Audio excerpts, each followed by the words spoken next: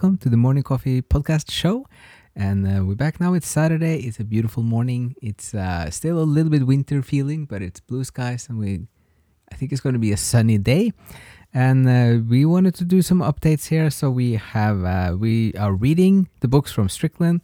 We have started now on the second volume, which is a very different type of book so far. It's very detailed with history from medieval times and the papacy and the different popes, and also the political kind of games or dynamics between the Frankish Empire and then also the German Holy Roman Empire, and how the Pope is relating to these things, also to the Italian aristocracy. So it goes very into the details, which is a bit challenging, but it's also very helpful to understand more of this era of history, and also how this leads to later developments in the Renaissance, and also what Dante is describing as the background for much of his comedy and his attacks on the church.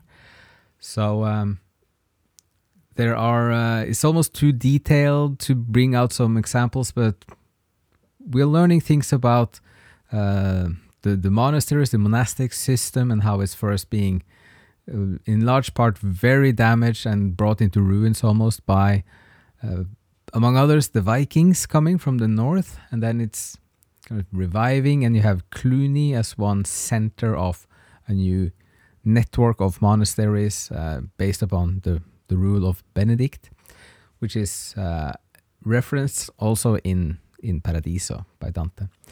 So we will do more of the studies. This is kind of almost like a research thing with the second book, at least until it gets closer to the 1300s and Dante and Petrarch and humanism and Renaissance.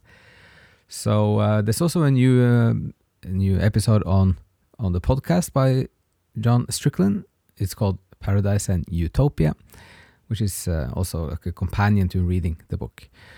And then another plug for podcasting. We have listened to the latest episode on the Ambushed podcast. So this is the fourth roadmap, and that was another great episode. It's hugely recommended. It's in short, it's about like the 3 levels of thinking about the world and about choices and about understanding things and how to have a perspective on things, and kind of at the deeper levels as well. So it goes on like your own, based upon just yourself. And then another level, or like a second level, is the more like the community around you, like the conventions in the world or the context that you are relating to. And then you have like the divine perspective as the kind of the top one. And then how these are is partly a part of a growing process sometimes to understand better the different layers here. So that one is recommended. And apart from that, we are updating and upgrading the podcasting in itself a little bit. We're going to have some more better statistics, and we're working on the artwork, the logo. It's still a work in progress, so just hope you can be patient with us with that. And that are pretty much the updates. We're going to keep reading in the book. We had just like a practical info as well, or like a practical consequence. We had a great conversation with a person we're working with like weekly with language stuff. And then we talked about Dante and the Purgatory, and then how it ties into some of the things that are in the book of Strickland with the critique of what happened with the papacy. So this is in the third terrace of Wrath, where Dante is meeting the soul Marco Lombardo. So then it's going to find this example, because he talks about, it's a fun canto in many ways, because it's about wrath, and then Dante is also very angry. But so Marco Lombardo is then also describing, so this one terce, it was just this that, as you can see, bad leadership has caused the present state of evil in the world, not nature that has grown corrupt in you. This is part of the explanation that kind of is a fault, like the church failed to be guiding people spiritually and kind of in virtues, and they both failed in guiding, and they also set a bad example through becoming more concerned about the earthly, about greed, about power, about money.